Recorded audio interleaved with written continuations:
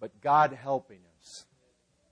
Let's visit the 8th chapter of Paul's letter to the church at Rome one more time. The last 5 verses, verses 35 through 39, will be the focus of our attention. Let's read them.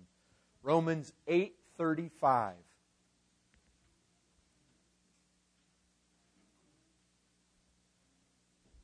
Who shall separate us from the love of Christ?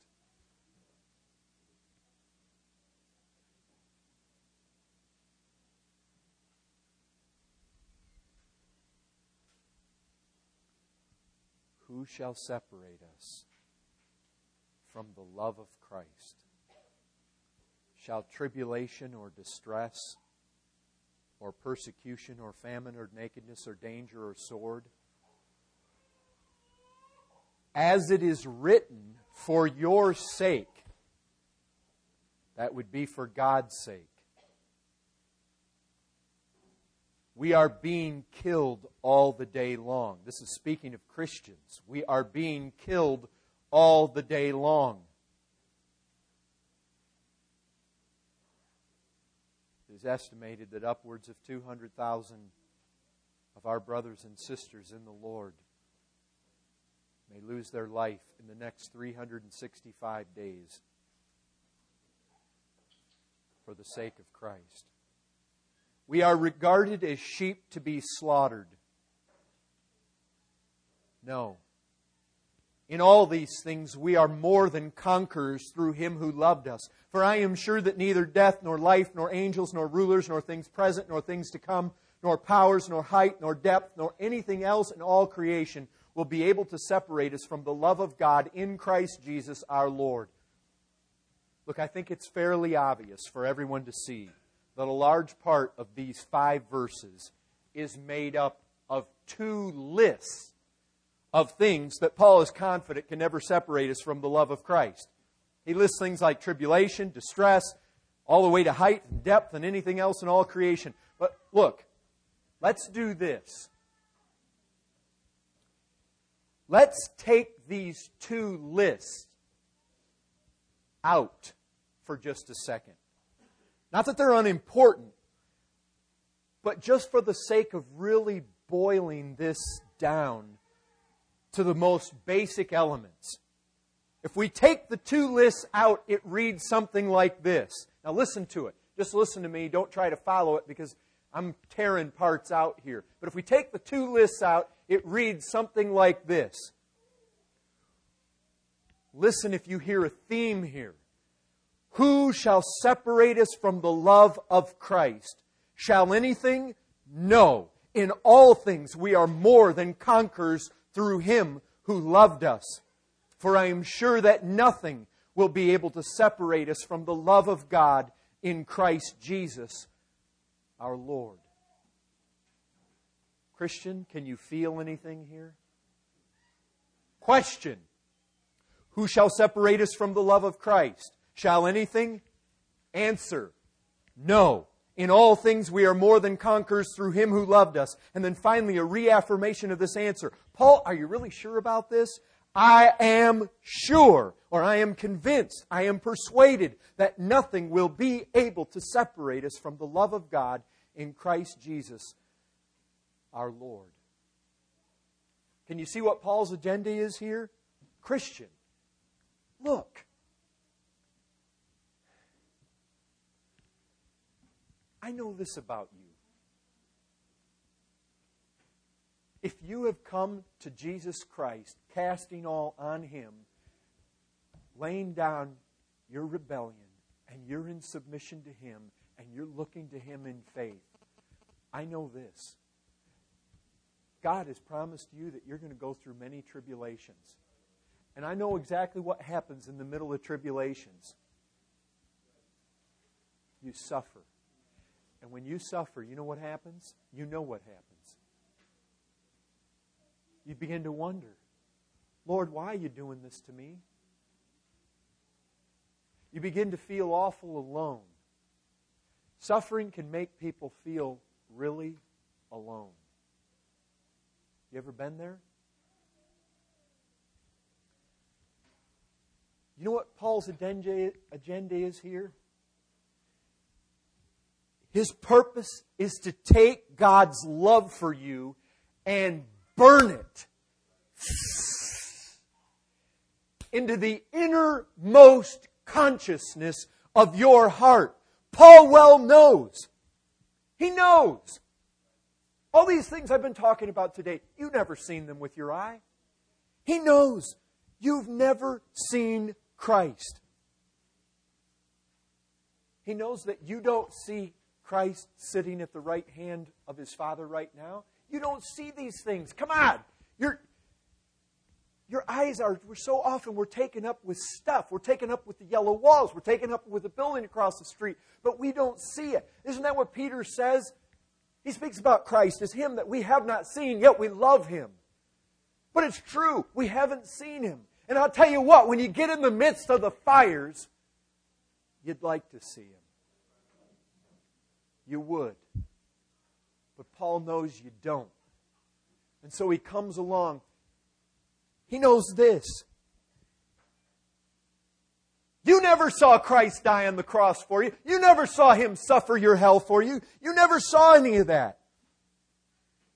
But He wants you to feel this nevertheless. He knows there's a vast reality that we oftentimes cannot sense. We do not always feel. There is an intense love that we do not always appreciate. But brethren, we don't walk by sight. We walk by faith. And He's appealing to that. You know what Paul knows? He knows that God's true children have been given the Spirit of God. Same one that blows about, that comes in. He causes men to be born again. When a man is born again, that Spirit of God indwells that person forevermore. And Paul realizes this. It is through the Word of God, Spirit of God, taking the Word of God, energizing it in the lives of God's people. You know what Paul trusted? That as he wrote to Roman Christians 2,000 years ago, that through his Word, God would use that to let those Christians in Rome know, and to let those Christians in San Antonio today know that there is indeed a love that though they may not feel it, though they may not sense it, though they may not be able to grasp it or see it with these human eyes, He wants you by faith to live on this, to believe this, to walk in this truth. Unseen Christ. He's there. He's real. He works for us. He protects us. He upholds us in unseen ways, with unseen bands of inseparable love. I'll tell you what Paul is not doing here. He's not on some health, wealth, prosperity kick. Look, I'll tell you this. Sir, I'll tell you this. Anyone else in this room, I'll tell you this. You come in here, you're seeking for something. If you're looking for Christ, I'll tell you this. The Bible never promises if you come to Christ, everything's going to get better in this life. Never is that promised. He's on no health, wealth, prosperity kick trying to make you feel that Christ loves you when the weather's fine, when the bills are paid, and when the money's in the bank account. He's stressing Christ's love for you, for the Christian, when the Christian is confronted by the worst things in life. Every one of you, listen, look, everyone in this room, you are going to die. Now, I want you just to think about that. And you say, yeah, we all die. No. You are going to die. Have you ever seen anybody die? I saw my aunt die. Dying. I saw my dad dying. I saw my stepdad die. Let me tell you this about death. Don't think in all your health and beauty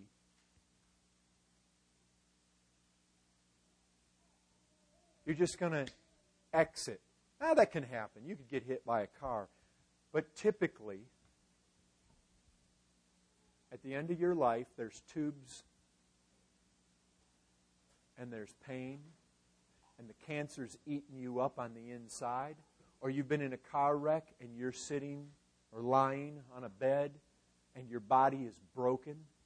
You are going to go through some type of sickness, disease, or calamity that is going to end your life. Life does not leave the human typically in nice, painless, effortless manner. I've seen people die You've seen people die, go into a nursing home, go into hospitals. There's pain, there's wretchedness, there's suffering, and there's misery. And we are all headed down that path. You can't get away from it.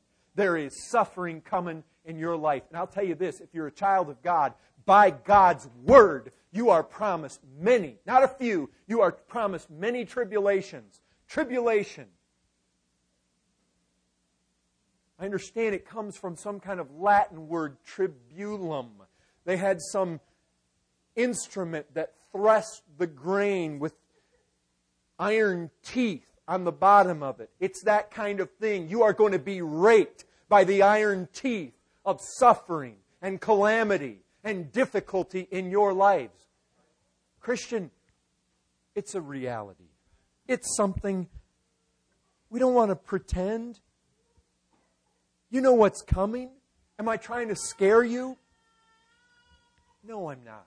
I'm trying to be realistic, which is exactly what Paul's doing here when he mentions danger and distress and tribulation and being slaughtered. He's not trying to scare anyone, just the opposite.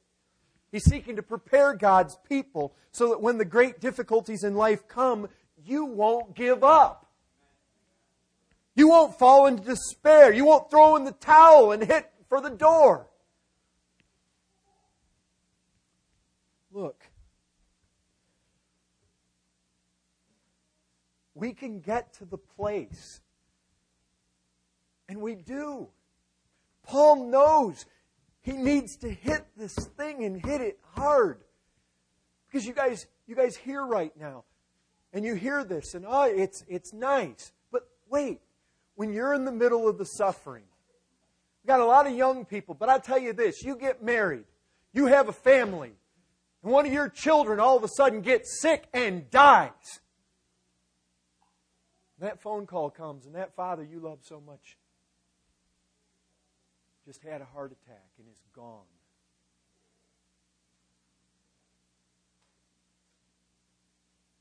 When suddenly you find out your daughter is pregnant.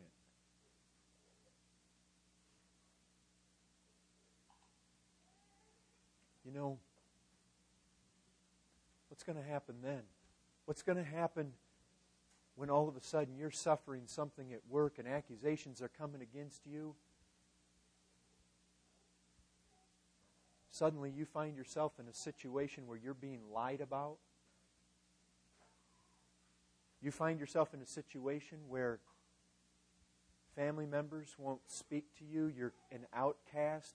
You're in the midst of a trial. I'll guarantee God knows exactly where to put us in ways that'll break your pride. You want to know one of the most painful experiences the Christian suffers? Is being dealt a blow that breaks their pride. It is like tearing up a deep-rooted tree with the roots entwined around your heart, and as it's pulled out, it pulls out part of you. And it hurts, and it's painful, and it'll crush you, and it'll rip you, and it will tear you. And in that moment, you'll say, God, why? Why are you doing this to me? I thought I was your child. And what He wants you to hear right now is, yes, but this is exactly what I do to my children. When you get in this place, don't think if the God of Christianity is like this, I'm out of here. I'm going somewhere else. Paul wants you to feel, no, there is an unseen Christ in this that is making you more than conquerors. Don't run, don't flee. There is one who makes you more than conquerors through Him who loved you. All these things are working together for your good. God is for you. I know sometimes it doesn't feel like it. It doesn't look like it. You can't see it. But He's for you. You are specific, special objects of God's love. He's giving you the best of the best. But sometimes in our distorted perception of things, we see it to be the worst of the worst. And Paul wants to drive this home and drive this home and drive this home. Look, it's in all these things you are more than conquerors. Not skirting these things, it's in them. And that's where His love for you shines. These things are for your good.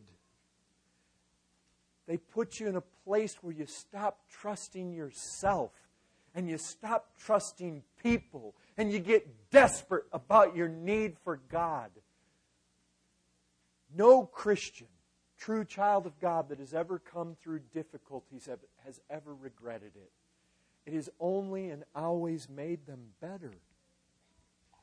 The apostle wants you to remember, folks, in the midst of the trial, who you are and what God is doing for you.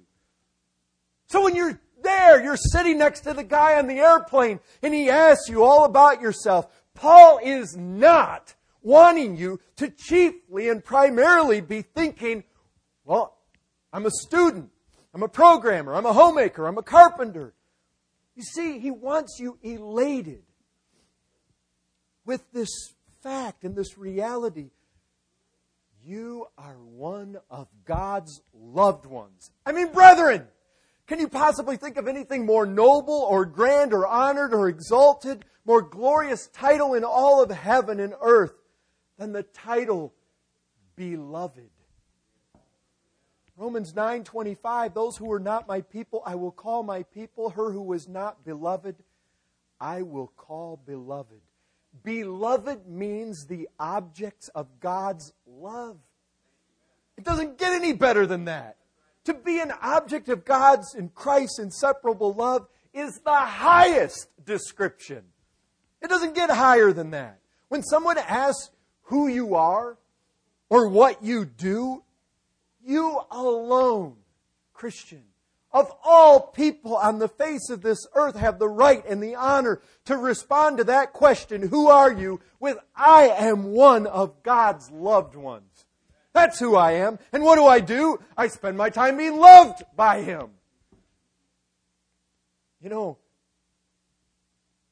you may think that sounds crazy to tell somebody, but I'm telling you, what frivolous thing in this world are you going to even dare compare with that?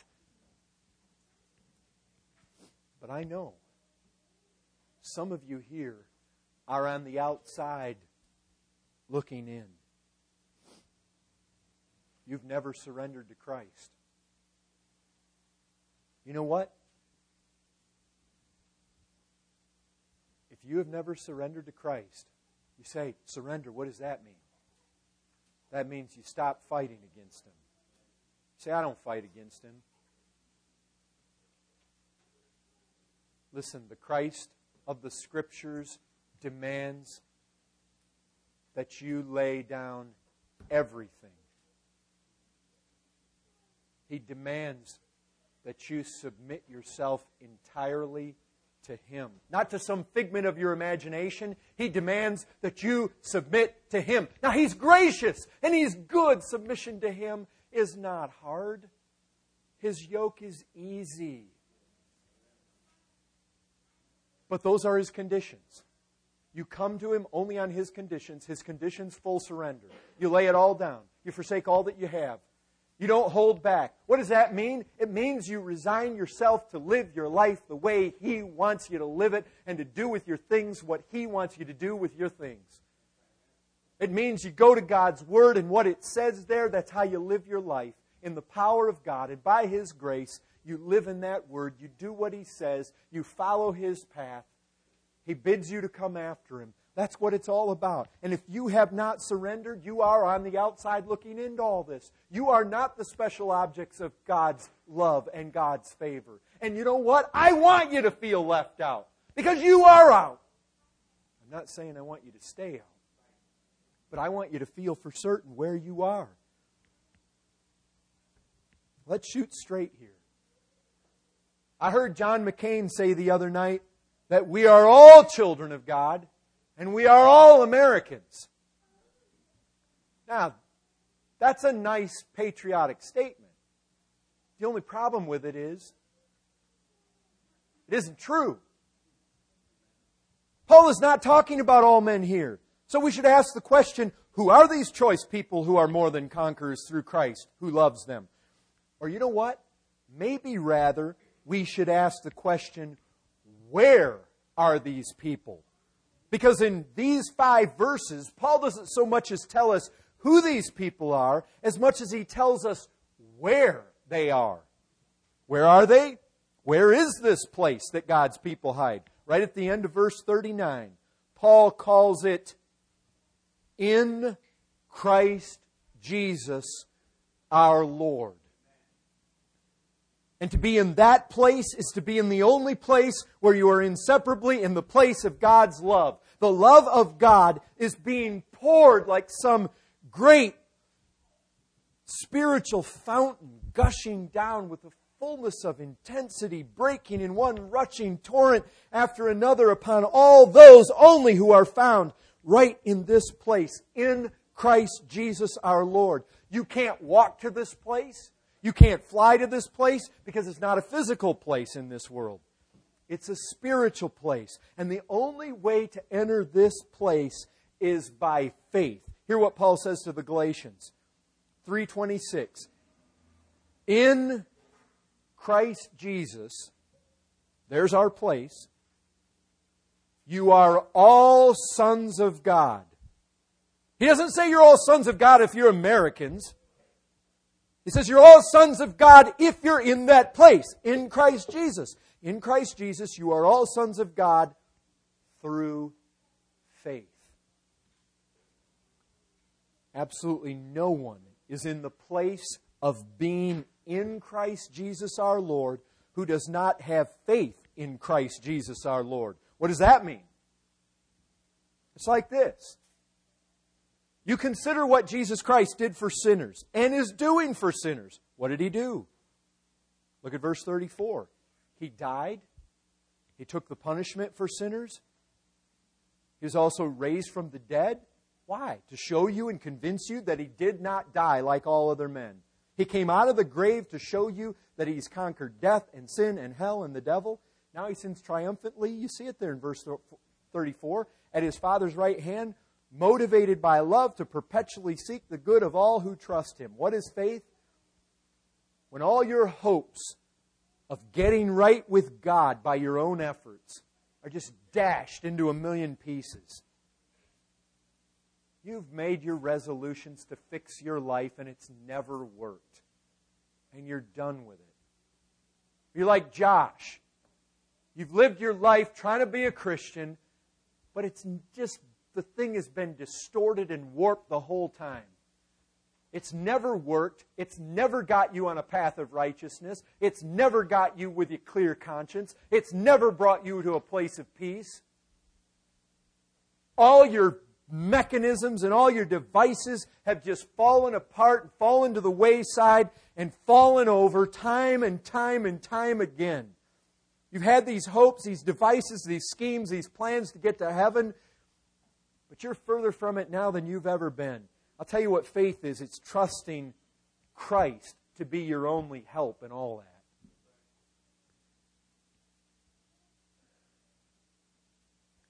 Only those who so trust Him and those alone are the ones who are in Christ Jesus our Lord. And it's those alone who are inseparably connected with the love of Christ and the love of God. Listen, this is the only place of safety. Nothing shall be able to separate us who trust Christ from the love of Christ. His love's toward us and us alone. And there's wrath towards everyone else. This is a reality. Paul looks at this. His chief concern is to know that all is well between himself and his God. There's love there. He's assured of it. He said, basically, let the world do what it may. I'm one of God's people. I'm one of Christ's people. I'm one of the called. I'm inseparably loved by Christ, and nothing else matters. But listen.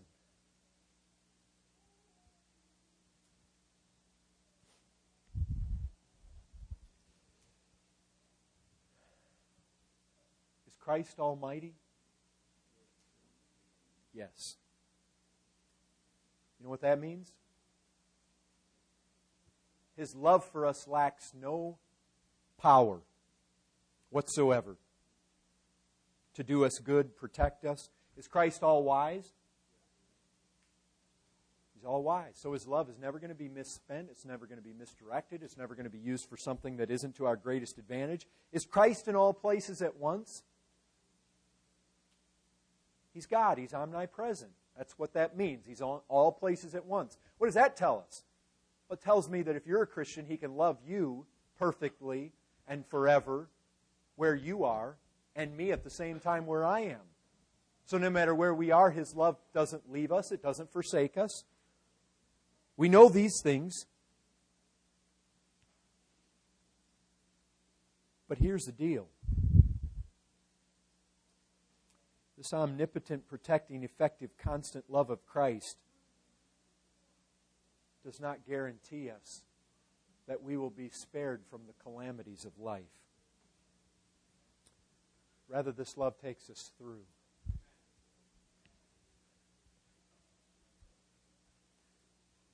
Look, folks, what does He say? Let's really grasp this. What does He say? What does He say to you when your husband abuses you? What does He say to you when you've got some mass in your lung and you can't figure out what it is and there's a fear it might be cancer? What does He say to you when you're on the mission field and threats are coming against you and you may be killed? What does He say to you when you find out your daughter's pregnant? What does He say to you when the little jeer comes from the person at work or they don't want to be around you? You find yourself eating lunch all by yourself. What does He say to you then? He says, you are more than conquerors. More than conquerors. Look, when somebody comes along and they begin questioning whether Christianity really makes a difference in a person's life, when they're confronted by the things and the trials and the difficulties, the calamities, the financial stresses of life, somebody comes along and they wonder, does Christianity really make a difference? The true deal. Not the Benny Hinn garbage. The true deal. The Apostle Paul kind of Christianity. The Christ kind. Doesn't make a difference. Paul does not confront such things. He's not content with merely answering these objections. He ridicules such objections. He goes after them right at the root. He smashes them. We are not simply enabled by Christ's love to just barely hold on. That's what you need to see. We feel that way. Oh, don't we feel that way? I have. Lord, I can't hold on any longer. I can't endure this much longer. I'm going to go down. Lord, I feel like quitting. But you know what? He comes along and He says, there's a love of Christ, and you're held by those bonds. You're not going down. And I want you to know this, what Paul's saying to people and to objections, it's not only that God's people just don't go down. It's not that they barely just hold on. Christ doesn't just love us so that we manage not to fall away. We are more than conquerors. There is strength in that expression. The Christian is not a man who manages somehow or another just to barely obtain an entrance into heaven. He's more than conqueror. He doesn't just barely stand up to trials. He demolishes them. He smashes the things to bits. The love of Christ causes him to overcome them completely. He not merely conquers them, He is more than conquer. The expression in the original could be rendered more exceeding conquerors. Or as some have said, super conquerors or hyper conquerors. One of the old theologians says overcomers, over and above conquering. Look, I've never been much of a boxing fan, but I had a friend in high school who certainly was. Back in 1986, there was a fight between Marvin Hagler and Sugar Ray Leonard. Anybody remember that? And many, even today, believe that it may have been one of the best fights of all time. I mean, the two men literally pounded each other for 12 rounds. Back and forth, blow after blow. And you remember, if any of you ever saw any part of it, Hagler, he was a bigger, thicker guy, slower. He was just the in-your-face, pound on you kind of guy. Sugar Ray Leonard, he was the light on his feet, lightning quick, come in, jab with a bunch of flurries, dance back out. In the end of that fight, 12 rounds, they beat each other. I mean, I personally have not seen a fight where guys hit each other so much. They both thought they'd won in the end. In a split decision, Leonard was declared the victor. Let me tell you something.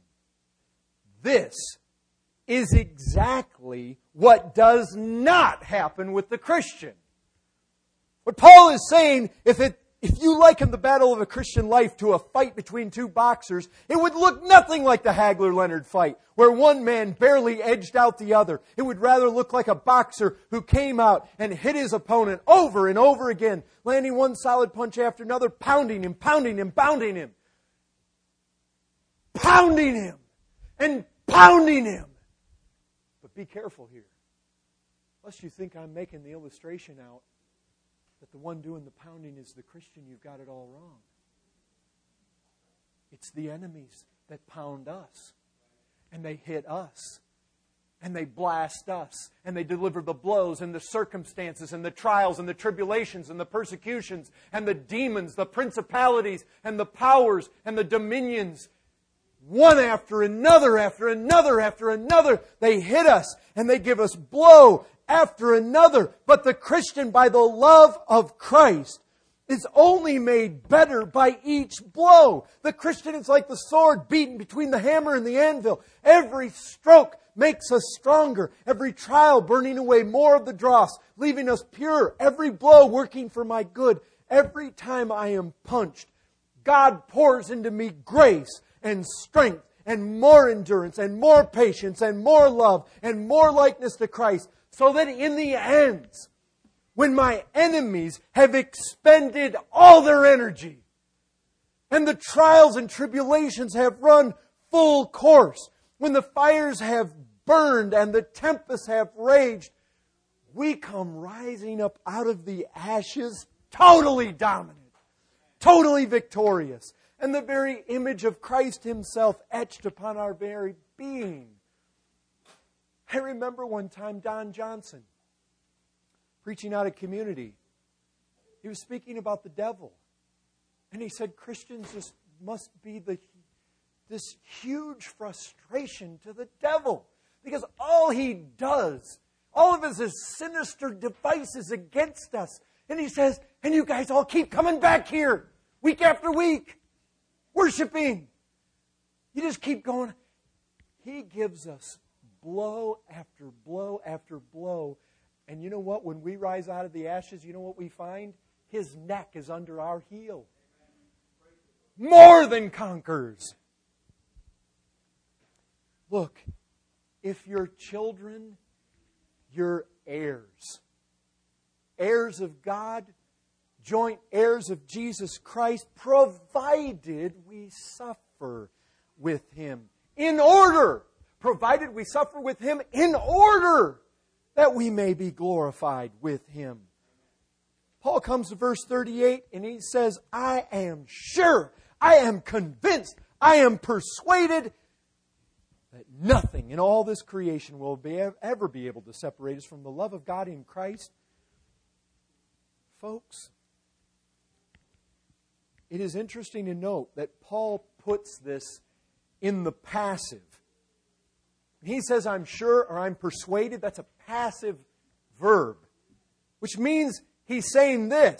I've come through a process of being persuaded by another. My certainty has been given to me by another. That's the true meaning of the phrase. He does not persuade himself. Something else has persuaded him. He's passive. God has set all the evidence of it before him, and he's certain. Now listen to me. Listen to me. If you get in the midst of the trial, you get in the midst of the Christian life, and you're saying, well, I just don't know if I'm going to make it. After all, I'm so weak, and I have a tendency to fall into the same thing over and over. And there's sin. Yes, there's been some victory, and I fight it, but look, if that's the way you talk, you haven't been persuaded of anything. The whole point of Paul here is get your eyes off yourself. There is a Christ with the inseparable bonds that holds you. Have you ever thought about it? It's easy to say, death isn't going to separate me. But he doesn't just say that. He says, life won't separate me. Sometimes I want death more than I want life. Why? Because as long as I'm alive, I still can sin. And I still mess things up and I fail. So maybe some of you look and say, well, I like life. Why would he put that in there? I understand fully why he puts it in there. Because sometimes life is harder than death. You know, whose life was harder? Jim Elliot's? Or his brother's? You say, I didn't even know he had a brother.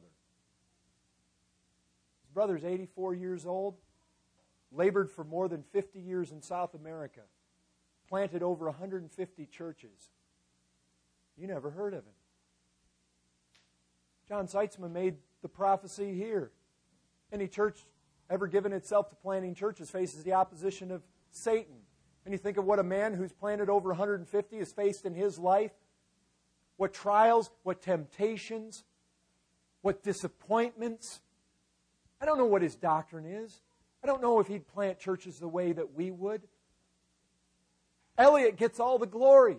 I looked on the internet under his brother's name. I found 2 hits. I typed in Jim Elliot, 185,000. And yet, who's the one that's having to endure? Elliot, he went out, took a spear, in glory. It's over.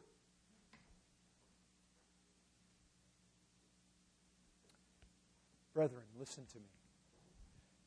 Bunyan talked about the enchanted ground in his Pilgrim's Progress. You don't know what that is?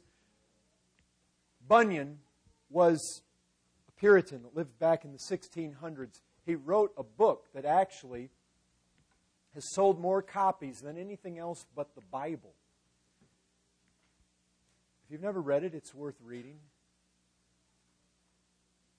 He describes the Christian life by way of an analogy. He creates this whole picture of several people going to the celestial city, which is a picture of Christians going to heaven. There's one place, they were warned about it. Who warned them? No. Was it him? No, it was the guys on the Delectable Mountain. Shepherds. They warned them that they would come to a place called the enchanted ground. God gives His hardworking servants sleep. But the kind of sleep that the Christians experienced on that ground was not a healthy one. It was not a God-given sleep. It was a sleep that was likely to take them to death. We are on enchanted ground. The life we live as Christians in this country is an anomaly. The peace and acceptance that the Church of Jesus Christ has had in this country for several hundred years now is not the norm in history, and it's not the norm in other places now. Brethren, our brothers and sisters are dying. Let me ask you this. How much have you prayed for them? Trevor Johnson, he's an American. He's one of us. Do you think it's likely one of these days we're going to hear one of his children died? I'd say that's very likely. Are we holding that? The writer of Hebrews said concerning those that were imprisoned, we were supposed to carry that burden as though we were there ourselves. Now look, I'm not saying we're in sin because God has given us the prosperity and the protection in this country that we have. But this isn't real life compared to what many others are exposed to and have to live through. Listen to this. Romans 8:36, for your sake we are being killed all the day long. We are regarded as sheep to be slaughtered. Do you guys ever even imagine yourselves that way? Do you see yourselves on one hand to be loved and to be more than conquerors in the midst of trial? But on the other hand, do you see yourselves as sheep to be slaughtered? What would your life look like if every day when you got up and you went out into this world, you viewed yourself as a sheep to be slaughtered?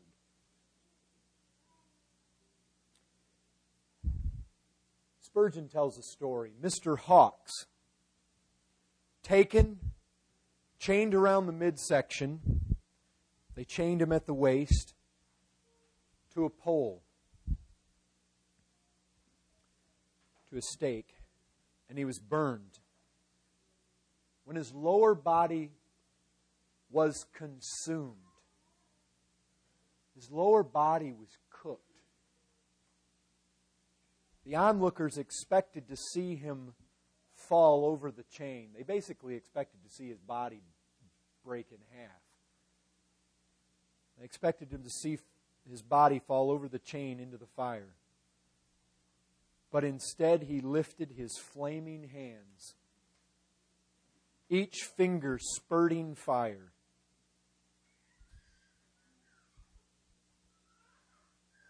He clapped them 3 times with the shout, none but Christ. None but Christ. That is being more than a conqueror. He looked the fires and he looked death straight in the face. And his whole affection was on Christ. There's a place for us to see ourselves as sheep for the slaughter. And to be able to enter in with those that are being slaughtered or have the potential to be. The Roman Catholic Ascanio Caraccioli wrote a letter to one of his superiors describing the execution of 88 Waldensian men put to death for their faith in Christ. You say, what? Roman Catholics putting Christians to death for their faith in Christ? I never heard of such a thing. The Roman Catholic Church is an apostate church. It's not a true deal. It is not for Christ. It is against Him. It is anti-Christ. If that shocks you, it's a reality, and you better learn your history. They put together millions and millions of Christians to death. This Roman Catholic writer says, speaking to his superior, I have now to inform you of the dreadful justice which began to be executed on these Lutherans. And they basically called all those that held to the truth either Lutherans or heretics. They were executed early this morning, being the 11th of June. I believe it was the year 1560. He says, to tell you the truth, I cannot compare it to nothing but the slaughter of so many sheep. They were all shut up in one house, as in a sheepfold. The executioner went, and bringing out one of them, covered his face with a napkin, and led him out to a field near the house, and causing him to kneel down, cut his throat with a knife. Then taking off the bloody napkin, he walked back to the house and brought out another, whom he put to death after the same manner. In this way, the whole number amounting to 88 men were butchered. I leave you to figure to yourself the lamentable spectacle, for I can scarcely refrain from tears while I write. Nor was there any person, after witnessing the execution of one, who could stand a look on a second. The meekness, here they are, brethren, more than conquerors. The meekness and patience with which they went to martyrdom and death are incredible. This Roman Catholic writing, I still shudder while I think of the executioner with a bloody knife in his teeth, the dripping napkin in his hand and his arms besmeared with gore, going to the house and taking out one victim after another, just as a butcher does the sheep which he means to kill. And in his letter, Caraccioli specifically mentions the very observable cheerfulness with which a number of these men walked forth to their death. We are lambs for the slaughter. American Christian, you need to wake up. Your big houses and bank accounts will testify against you in that day. Your easy lives and seeking the securities and the ease in this place are a rebuke to you. And to these last 5 verses, read them. You live in a dream. The account is given of 2 God-fearing young men who in 1538 gave their all for Christ. The writer says, when the blinded papists, again Catholics, who most bitterly hated the light of truth, perceived that John and Peter, the name of these 2, had received Christian baptism according to the doctrine of Christ as a sign of having buried their former sins and risen with Christ and walking in newness of life, they took these 2 young lambs. And I took accounts, folks, where specifically the terminology is used that goes right back to our text in Romans 8. Lambs for the slaughter. Brethren, I have hundreds and thousands of accounts in the books I have at home of the martyrdom of our brothers and sisters, but I was looking specifically for this type of terminology. As 2 young lambs out of the houses of their parents brought them into a village called Vinderhout, where they most severely imprisoned them in a dungeon. Thus, after a certain time, they were led to the slaughter.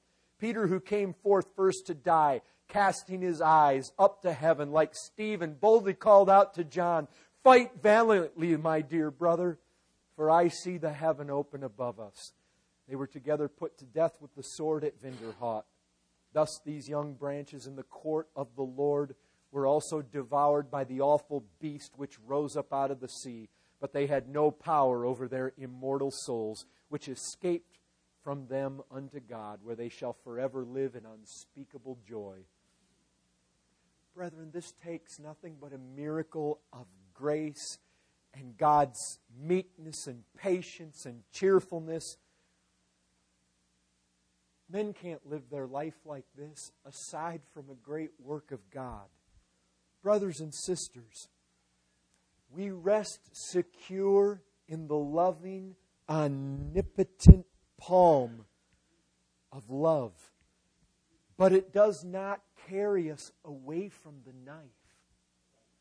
It carries us toward it. Now, brother and sister, all I'm saying to you here is,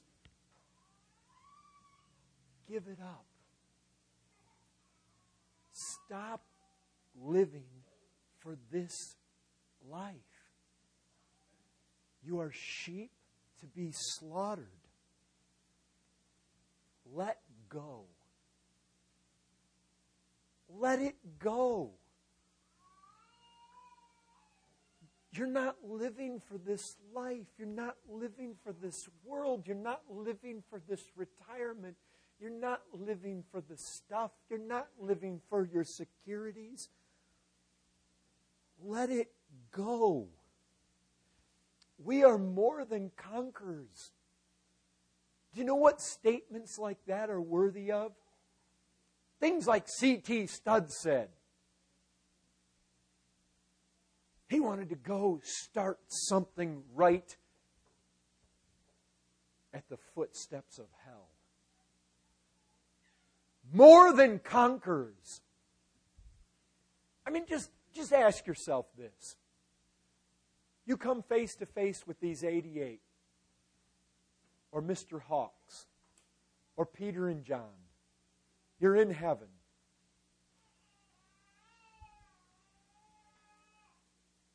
You say, tell me your story. They say, you know what? We joyfully lived as sheep for the slaughter. They came and they took us away. We would not renounce Christ. We believed there was one baptism. And we told them we did not believe men were regenerated by it. Children were not saved and born again by it. We believed it was a symbol alone. It was representative of our death and burial and rising with Christ in newness of life. And we went and we did it because Christ commanded us to. And we walked in His path. He did it and we wanted to follow Him. And it was glory. And we went to that dungeon and we experienced such grace of God. And there was cheerfulness and meekness to suffer given to us. We saw His grace. We were tortured. They hung us. I've been reading story after story. They hung Him on the racks. There was one machine they called the hell machine. The man they took off that machine went and stood before his persecutors, dripping with his own blood. And he would not deny the Lamb of God who went to the slaughter before he did. And they butchered him and they quartered his body and cut it into pieces and stuck it on stakes for all to see. And he would not refuse and he would not deny. And here you have these and they tell you their story. And we were slaughtered for His name's sake. And it's all glorious and we're more than conquerors. Now please tell us your story. Well, you know, I worked a lot. I had a big house. I had a lot of stuff in the house that really didn't relate a whole lot to eternity. I saved up a lot for retirement. And I had a massive stroke and I died.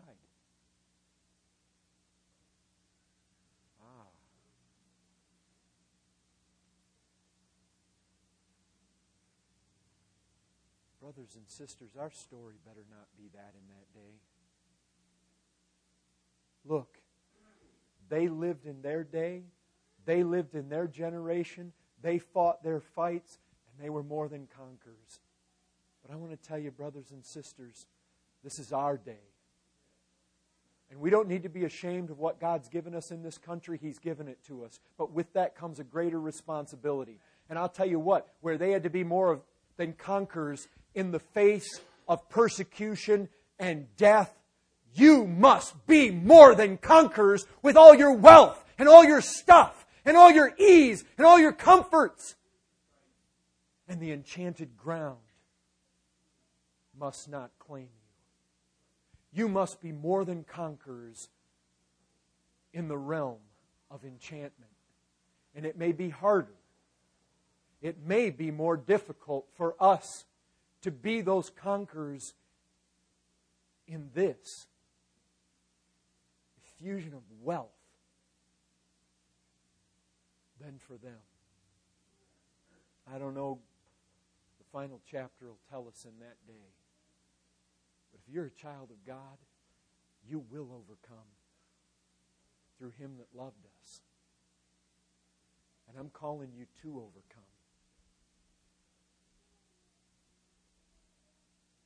Brethren, stay the course.